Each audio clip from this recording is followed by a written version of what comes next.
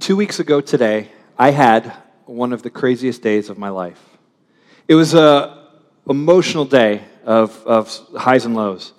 It started out here in the Byrd Theater. We celebrated baptisms on that day. We had a baptistry tub up here, and 5 people that day made a commitment to follow after Christ and be baptized into Him. And that's always fun to watch. It's always exciting to see how God is at work in people's lives, to hear their stories, to see what God is doing there and see people respond to Him and give their lives to Him.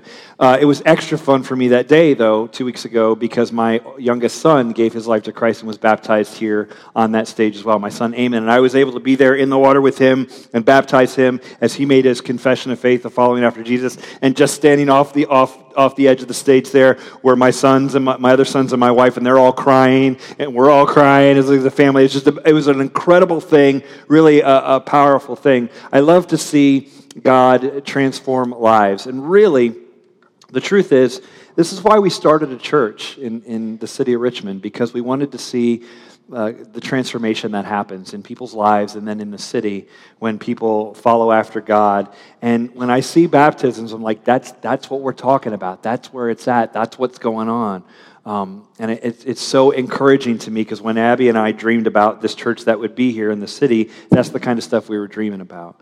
And that was a great start to the day, but we had to leave quickly. I left right after second service because I needed to fly down to Florida, and our flight kept getting delayed, and I was wondering if I was even going to make it in time, because I was flying down to Florida that day to attend the funeral of my mentor, Dave Pardue. Dave was the first man who taught me about Jesus when I was 10, 11 years old. He was the preacher of my home church growing up from middle school on. He was the preacher there. Dave was 67 years old, and he passed away on March 14th. And so we flew down there for the funeral. We flew down to Orlando, but still had to drive almost 2 hours. We got to the funeral 45 minutes late out of a 90-minute funeral, so we kind of missed half of it. And I was going to speak at it, so I was really trying to get there quickly, And so we got there. I was able to say a few things, and it was an incredible celebration. Such an incredible mix of happy and sad, of joy and of pain, to celebrate with probably 12 to 1,500 people that were there. Dave was an incredible man. He was a country boy from North Carolina, pretty simple guy, not a polished preacher, but a really good preacher, and just genuine, just kept it real. And there was something about that as me as a middle school kid, and in high school and the rest of my life. There's something about that I really latched onto, that I appreciate how genuine he was. He did our wedding 20 years ago. My wife and I got married. He performed our wedding. So he's responsible for me being married today, not just because he did our wedding, but because he helped shape me into the kind of man that was worth marrying. And my wife would tell you that. My wife did not feel comfortable marrying me until she got on the phone with him, and he said, no, Chris is a really good guy. You got to, she's like, it's going to be okay. Like, his thumbs up mattered, because it's just the kind of guy he was. And we celebrated there at that funeral, which I said, so such a weird day, a bittersweet day, because in the morning, I baptized my son, which is the joy of my life and something I'll carry to my grave as one of the highlights of my life. And then at night, I go back to the place where I was baptized when I was his age, when I was 11 years old. And it was really a powerful odd day. Dave, one of the things that I heard and was talked about, he'd been sick for a while, and especially in the last couple of months, he was losing a lot of weight, and he just knew that it wasn't looking good. And all of the people around him said that Dave was really looking forward to dying. And in fact, you know how he referred to his own death? He called it graduation. He said, I'm looking forward to graduating. And it's really weird, because he has 7 kids, and 19 grandkids, and so when you see their family photo, it's just a whole mess of people, and you think, he's 67, he's got a lot to live for, a lot of people around him, a lot of people that love him. Why would he want to die? Why would you want to walk away from all this? And what did he mean by graduating? What is that all about? Well, I want to spend the rest of the morning kind of explaining that to you, because the reality is we're all going to die, and everybody you know will one day as well. And so we're going to face this question a lot of, what is this about? And as we go towards that day, what does it mean what would it even look like to look forward to it? Or what would it mean to think of it as graduation? I want to talk about that because really the story of that is the story of Easter. Dave believed, and I believe, and many of you in this room believe, that 2,000 years ago, a man named Jesus Christ was born, and he lived, and he died at about age 33 in Israel, in the Roman Empire. And it wasn't just that he born, lived, and died, he was a great teacher, and all of those things that people say about Jesus. It was that after he died, he came back from the dead and resurrected. And, you know, when someone comes back from the dead, you probably should listen to what they have to say. You're like, okay, they're clearly onto something here, you know? And it was a really massive thing that happened. And I want to point you to an account of that event. There was a guy named Matthew who was a tax collector working for the Roman government, taxing the Jewish people, sort of like an IRS agent of the Roman world.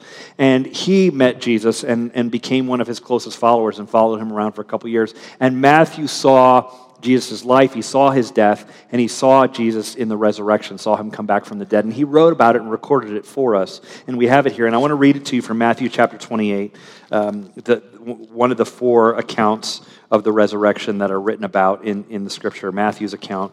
Matthew 28, we're going to put it up on the screen, and I want you to hear it because this is really the heart, not only of Easter, but this is the heart, I think, of all of humanity, this story right here. Chapter 28, verse 1. Now after the Sabbath, toward the dawn of the first day of the week, Mary Magdalene and the other Mary went to see the tomb. How would you like to be known as the other Mary? It just occurred to me this morning, I was reading, I was like, so if we get into heaven, she's going to be like, I'm the other Mary. I'm like, you know, Mary, are you Mary Magdalene? Nope, I'm the other one. Poor, I just feel bad for her. All right, and behold, there was a great earthquake, for an angel of the Lord descended from heaven and came and rolled back the stone and sat on it. His appearance was like lightning, and his clothing white as snow. And for fear of him, the guards trembled and became like dead men. But the angel said to the women, do not be afraid, for I know that you seek Jesus who was crucified. He is not here, for he has risen, as he said. Come see the place where he lay. Then go quickly and tell his disciples that he is risen from the dead. And behold, he is going before you to Galilee. There you will see him. See, I have told you. So they departed quickly from the tomb with fear and great joy and ran to tell his disciples. Here's how this goes down.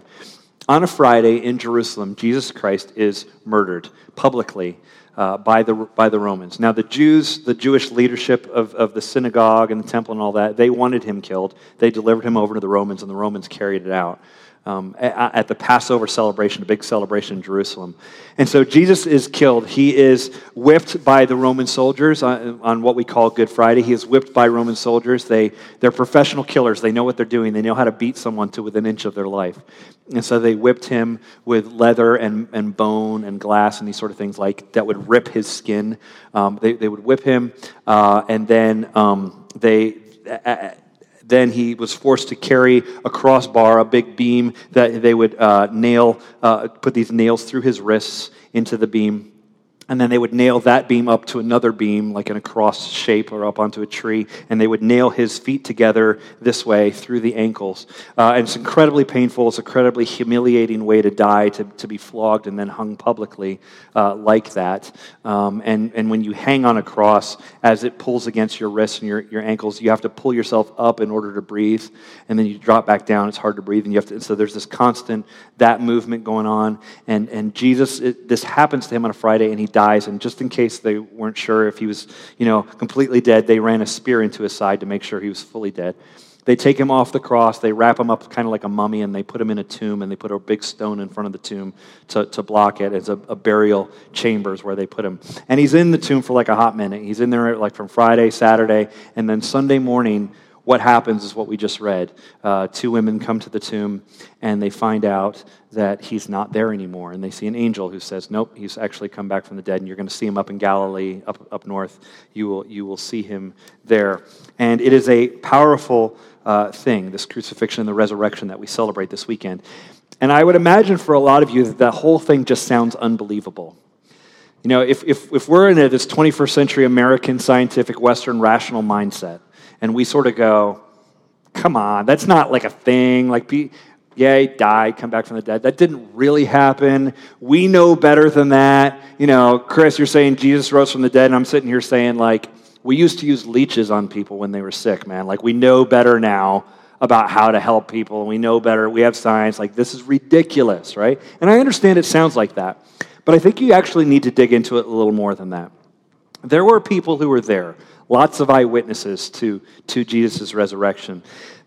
His closest followers, the apostles, 10 of those guys are going to go out and tell people about the resurrection for the rest of their lives. They're going to travel to India, to Africa, around the Roman Empire. They're going to travel all over the place, and all they're going to tell people is Jesus came back from the dead and we need to follow him. They don't go around saying Jesus spoke the golden rule, do unto others. Like, that's not the thing. The heart of the thing was, this guy died, and then I had breakfast with him a couple days later because he was back. And that changed their lives. The complete direction is the complete game changer for them of the way their life was going. Everything changed once they realized that people can actually die and come back from the dead. And not only that, 10 of those guys are going to die for that belief. They're going to be martyred for believing that. Matthew, who wrote that down, gets run through with a sword in Ethiopia when he criticized the king there years later. He gets killed in Ethiopia. A lot of these guys are going to die and be martyred because they believe. Think about that. Jesus' own brother, James, believes that Jesus is the Son of God. Could you believe that your brother is the Son of God? That'd be pretty hard to believe, right? You'd really have to, someone would really have to prove something to you because you'd be like, that's just my brother. That's ridiculous. And James, who was initially a skeptic, comes to believe, no, actually, Jesus was the Son of God. He was God in the flesh walking around here on earth. So much so that James gets thrown off the top of a building when people are mad at him for his message, and then they beat him, because he's still alive, they beat him to death with clubs. Think about that for a second. It's one thing to tell a lie. It's one thing to say, Jesus rose from the dead when you know that didn't happen. But it's a whole different thing to tell something and then people are going to kill you for it. Like, wouldn't at that point, if you thought, no, Jesus didn't really rise from the dead, wouldn't you kind of recant that idea right there in the moment? Like, put yourself in that situation. If people are coming at you with clubs or coming at me, and I'm like, Jesus rose from the dead, and they come to hit me with clubs, I'll be just like, I'm just kidding, y'all. He did not rise from the dead. Put the clubs away. Well, let's not do this, right? Wouldn't you do that? And yet they couldn't do that because they couldn't deny what they had seen. That a guy was dead, and then he wasn't. That he came back from the dead, and it was a powerful thing. And that changed them, and it changed men and women throughout the Roman Empire, so much so that it went from a dozen or 100 followers of Jesus when he dies to 32 million followers of Jesus within the next 300 years all over the Roman Empire. And their influence, that band of people and how that grew, it changed architecture, it changed medicine, it changed education in ways that we still feel today. It changed the course of history. The resurrection of Christ is the central story of humanity that we are celebrating today. So when we, who are followers of Jesus, look at death, particularly our own, we go, oh wait, this isn't going to be the end for me. There's actually, because of what Jesus did, there's actually something beyond this, because as he rose from the dead, so will I rise from the dead. A guy later that really dialed into this idea in the New Testament that wrote some letters is a guy named Paul. Paul was a later follower of Jesus, and he went around planting churches around the Mediterranean. And he wrote a letter to a city in Turkey. The city was Colossae, and there was a church there. He wrote a letter to the church there. And we call it the book of Colossians in the New Testament, but it's really a letter that Paul wrote. And we've been studying that book in this church for the last 2 months, and we're finishing it up right now. But he wrote this letter, and the first 2 chapters of the letter, he says, this is who you are in Christ. This is what Christ has done. He's the guy. Your identity is rooted in him. And then the last 2 chapters of the letter, he says, this is what you should do. Because you are in Christ, this is how you should live. This is how it looks in marriage. This is how it looks at work. This is how it looks in parenting, that kind of thing. But right here in the middle, in between that, is chapter 3, verses 1 through 4, which we have not read in the last 2 months, but it's really the hinge of the whole letter, and I want to read it to you now, and I want you to see, because he points to the resurrection. Chapter 3, verse 1, we'll put it on the screen. If then, he's talking to Christians, okay, he's talking to followers of Jesus. If then you have been raised with Christ, seek the things that are above, where Christ is, seated at the right hand of God. Look what he said. He said, if you have been raised with Christ, if you have been resurrected, he's pointing back to the central story of the resurrection that I just read to you from Matthew 28. And he says, if you have been raised, and he says past tense, he's saying, hey, here's what's happened. You were raised from the dead. He's talking to people that are still alive. That's weird, right?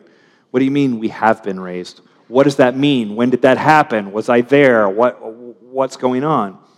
Well, here's what's going on. Paul writes, the same guy writes in a different letter to the church at Rome. And he talks about their resurrection, that there is a time when you die and you come back from the dead. And listen to how he describes it. He says this in Romans chapter 6. Do you not know that all of us who have been baptized into Christ Jesus were baptized into his death? We were buried, therefore, with him by baptism into death, in order that, just as Christ was raised from the dead to the glory of the Father, we too might walk in newness of life. For if we have been united with him in a death like his, we shall certainly be united with him in a resurrection like his. Here's what Paul is saying.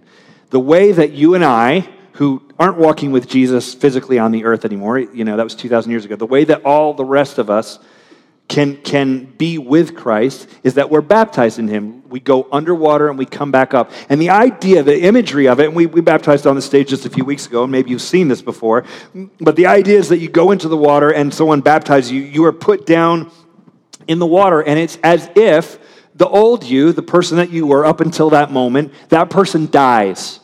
That person is gone. You die as we put you down in the water. We don't hold you down that long, but you go down underwater. The old you is buried. You're buried with Jesus, the way Jesus went down into the tomb and died. And then, as you come up out of the water, as Jesus got up out of the tomb and was resurrected, you are resurrected. And you are a new person, a new creation in Christ, is what the Scripture says. This is what Christians mean when they say they are born again. You have been born a second time. That you were born once from your mother, and then you are born again as a new person. This is what's going on when you're baptized, and I think this is really good news because it gives you the shot in life at a do-over. Life doesn't give you many do-overs, does it? Like, there's a lot of things that if you blow it, you just blew it, and that's just it. And it just seems like, man, there's no way to get after it again. I grew up, maybe the first generation, to play video games from my childhood. I had the original Atari 2600. Anybody else have the old Atari 2600? I think it was epic. And I would play these video games, and you learn very quickly in video games that if you die, you just get to start again. You just press the reset button, and then you play it again. Start over. Let me try it again. You just keep going and keep trying it. Or you would go to the arcade. You can do this at the circuit bar in Scott's Edition. You just put another quarter in. If you die, just put another quarter in. You'll be good, and you get a do-over. And unfortunately, most life is just not like that. If you die, you die. If you blow it, you blow it. If you torch a relationship, the relationship is torched. You don't often get to do it again and fix the thing, right? And the problem is we've all blown it. We've all done stuff we regret. We've done things to other people that we shouldn't have. We've had things done to us that shouldn't have happened. There's pain. There's stuff in our history we wish was not there. We've all done this. We've all blown it. And it's like, how am I going to get a do-over? It's too late for me. I've already messed up. And when we give our lives to Christ, when we are baptized, it's like the ultimate cleansing. It is the ultimate do-over, because I think we all have a sense, whether you're a Christian or not, I think all of us, we have this sense that we've blown it, that there's a brokenness inside of us, that we've messed things up. You see this in film, you see it in literature. I was thinking about... Here's one example from film. Have you seen the first Avengers movie, Marvel Avengers? There's a nerdy example here that I'll give you. But there's a scene in there where the bad guy, Loki, is talking to Scarlett Johansson's character, Black Widow, and they're talking back and forth, and he's pointing out to her things in her past that she's done, and she's uncomfortable with it, or she seems uncomfortable. You find out later that she's kind of playing him, but she seems uncomfortable with it, and he's going after her, and he's saying, you've done these things, and he says, there's so much red on your ledger.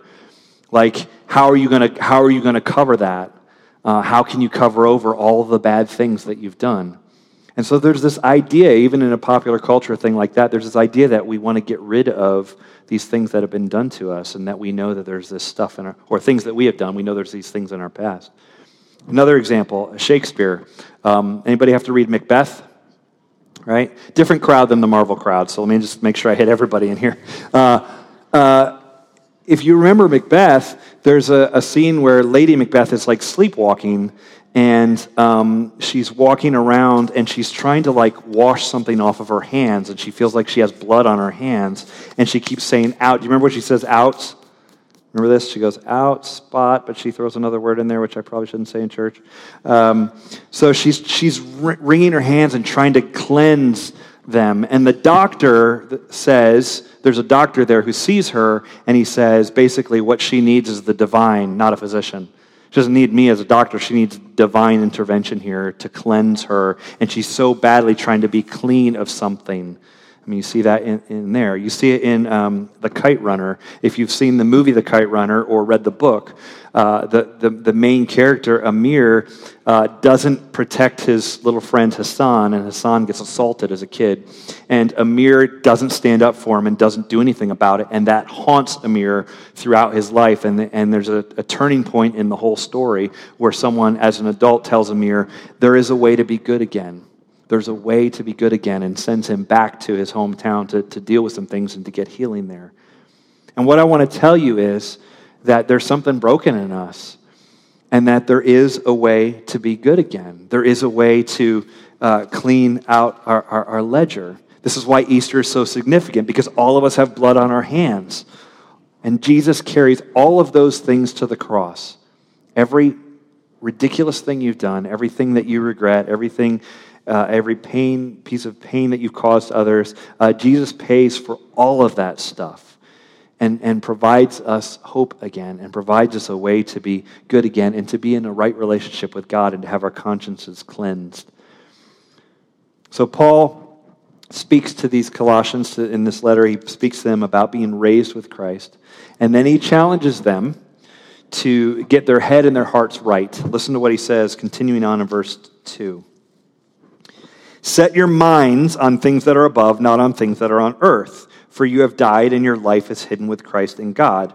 When Christ, who is your life, appears, then you also will appear with him in glory. Set your mind on things above. And now at first this struck me as really impractical, because I thought about people who get like really heavenly minded. Like, okay, it sounds like Paul's saying, just think about heaven and you're going to be fine, right?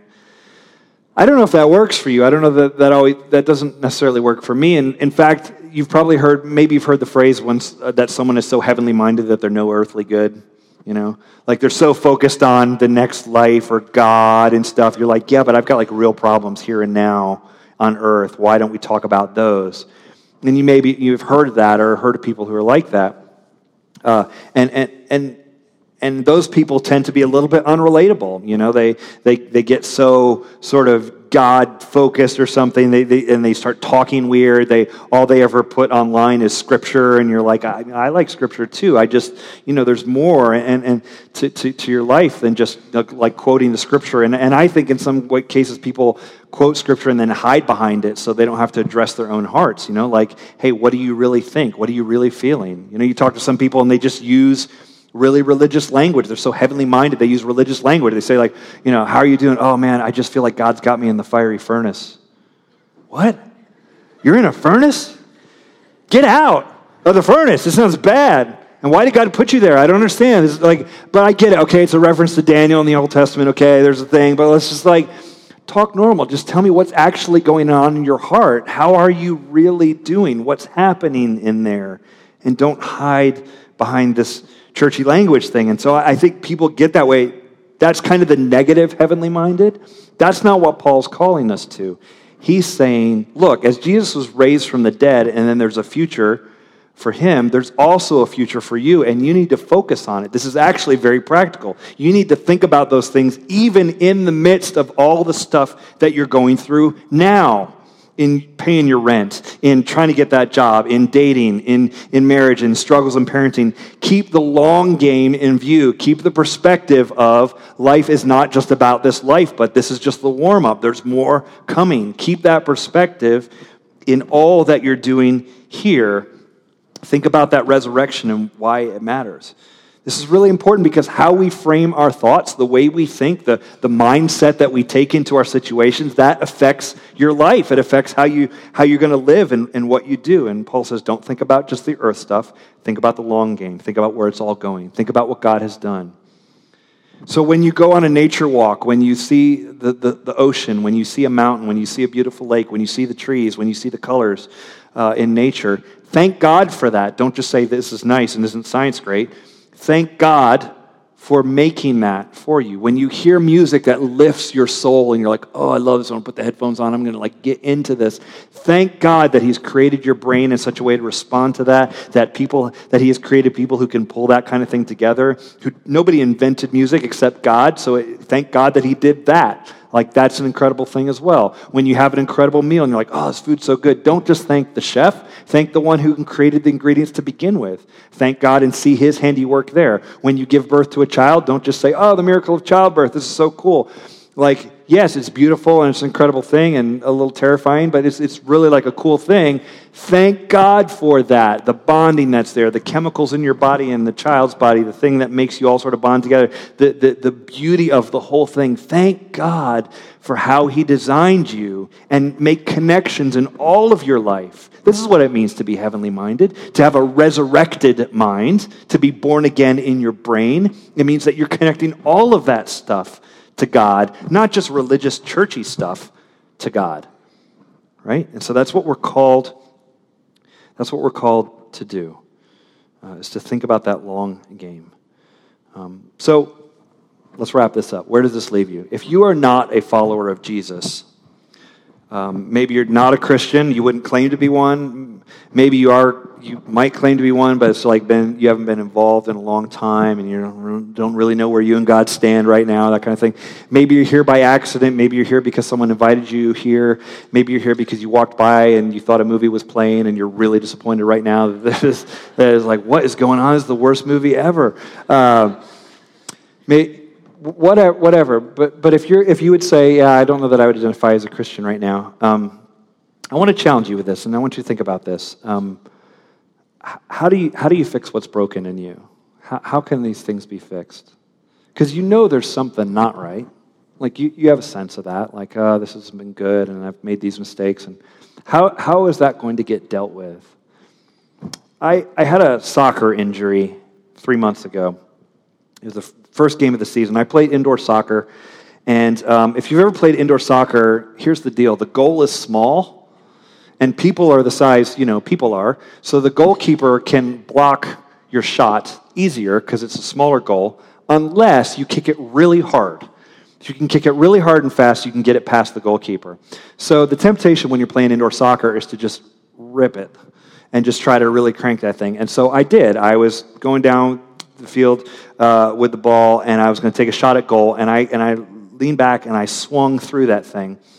And as I kicked it, and he blocked it, so that's not even the good end of the story, but as I kicked it, I felt a pop right here in my hip, and I was like, oh, hey, and then I'm kind of doing this deal, and I was like, hey, I need someone to come in, so I leave the field, and I'm like, you know what, I'm just going to stretch this out, and I'm going to get back in the game. I wasn't getting back in the game. I'm doing every stretch I can think of, and twisting and all the things. I'm like, I did something to my hip here, But, I don't want to go to a doctor for this kind of thing. Ain't nobody got time for that, right? So I'm like, I'm not going to go to the doctor. Here's what I'm going to do. I'm going to do what the rest of you do. I'm going to WebMD this junk, and I'm going to look it up and figure out. I'll just go home, put some ice on it, and I'm just going to figure out. So I put some ice on it, and I look it up, and I WebMD. And so I discovered by looking up my symptoms and stuff that I have a strained hip flexor, or I might have emphysema. I wasn't sure. Also from WebMD, I went with the hip flexor thing. I thought that seemed more likely. But anyway, so I got this strained hip flexor, and I'm like, oh, that's bad. I better. So here's what I would do. I was like, I'm going to ice it, and I'm going to stretch it. So I started doing more yoga. I started, getting these poses. I'm going to really stretch this thing out. And then 2 weeks later, I went out to play again. It was feeling all right. I'm like, I stretched this out. I re-injure it when I go out and play again. It hurts again. I'm like, well, that didn't work. I was like, you know what? I probably didn't let it sit long enough before I play again. I'm not 20. I can't recover in a couple days. I need to, give it a little more time. So I give it 4 weeks. I wait 4 weeks, and then I go out and play again. I'm like, I'm feeling pretty good. I've iced it a bit. I've stretched it. I'm feeling limbered up here. I'm going to go play again. I get out there and I injure it again. And I'm like, this isn't working. And so I decide to talk to a doctor. You know, they have these medical professionals who you can go see and they'll tell you what's wrong. So I went to this doctor, and this lady was really good. And she sits down with me and she pushes my leg in all sorts of directions. And she goes, you've torn your iliopsoas, which is the inside of your hip flexor, goes from your back to kind of down through there. You tore it. What have you been doing to take care of it since then? And I said, I've been icing it and I've been trying to stretch it. And she goes, that's the opposite of what you need to do. So here's the deal. All of my instincts about how to fix what is broken in me were wrong. I thought, I just do this thing and I'm going to stretch it and it's going to be good. Nope. She goes, you need to put heat on it and you need to bring it back together. You do not need to stretch it apart. It's already too stretched apart. That's the problem. And so she got me on a plan. She sent me to a physical therapist. I've been going to physical therapy. I've never been to physical therapy before, and I love it. Those of you who are like PT, OT, all the T's, all of you in this room love what you do, because here's the deal. I walk in there and they go, your hip's broken. We're going to fix it. Do this exercise. Now do this. Now do this. And they put me through a routine, and they say, now work on these exercises at home. And I love it. And I didn't know why I was going to love it so much. And here's what I realized. I loved it because they say there's a thing broken in you, and if you will just do these things, you'll fix it.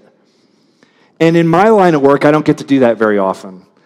I sit across from people who have damage and brokenness in their souls, and I don't give them an exercise to go away and do and come back, and then they're just going to be fine. But not even sitting across from other people. In myself, it's never that easy. There's brokenness inside of me, and I just go, if I just do a couple exercises, it's going to be fixed and it's going to be fine. And I was like, finally, I can go to someone who's just going to give me an exercise and we'll fix it and it'll work again. This is great. And what I want to tell you is, there's something broken in you, and there's something broken in me, and all of your instincts about how to fix it are wrong. And maybe you haven't reached that point, maybe you don't understand that yet, but you need to know that. And the reason we celebrate Easter is that Jesus died because of all that broken stuff, and he can actually fix it, and he came back from the dead to give you a new way to live and a new direction for your life as well. And if you will give your life to him, if you will be baptized into him, he can go to work and fix the things that you can't fix, because his instincts are right, and he knows what is actually broken in us, and he can do his work. It's not always overnight. It's not always dramatic. It's going to be a slow, progressive, the rest of your life, but he's going to do work on you. And so if you have not given your life to him and been baptized into him, I would encourage you to do so and get on that journey with him. If you are a follower of Jesus, and that's a lot of you in this room also, I hope you walk out of here today with more joy. I hope you walk out of here and go, yeah, there is something to this resurrection. I mean, you've heard it before. You've heard of the resurrection. You've heard that Jesus came back from the dead. And sometimes in hearing it so much, it becomes old news to you. And I don't want it to be that way. I don't want the familiarity of the story make it old news. There is something coming. There's a graduation coming. You know what senioritis is? Strangely enough, has nothing to do with senior citizens. It's actually, when you're a senior in high school or college or whatever, it's like, all right, I'm over it. I'm done. I still have to be here, and I don't want to be here anymore. I think there's a senioritis for all of us, because you go through life, and at some point, you go, I've seen people die. I've seen too much pain. I've lived through too much pain. I hurt. I've seen others hurt. I've seen the brokenness around me, and at some point you go, I'm over it. And what I want to say is, if you're a follower of Jesus, there's a graduation coming for you. There is a chance to move up and to move on. That's how we need to look at death. Yeah, it's sad. I mean, I'm sad that Dave's gone, but I'm excited for what he's experiencing now, and I'm excited to be reunited with him one day and our Heavenly Father in heaven. I'm excited for my own graduation. It's not a death wish. It's not a death wish, but it is a reality that graduation is coming for us. Lord Jesus, speak to us and through us this week. Let us be dialed into you, into the resurrection life.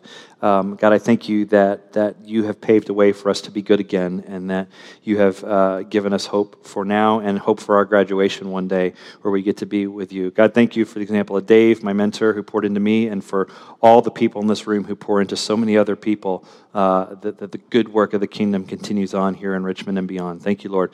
We love you. In Jesus' name we pray. Amen.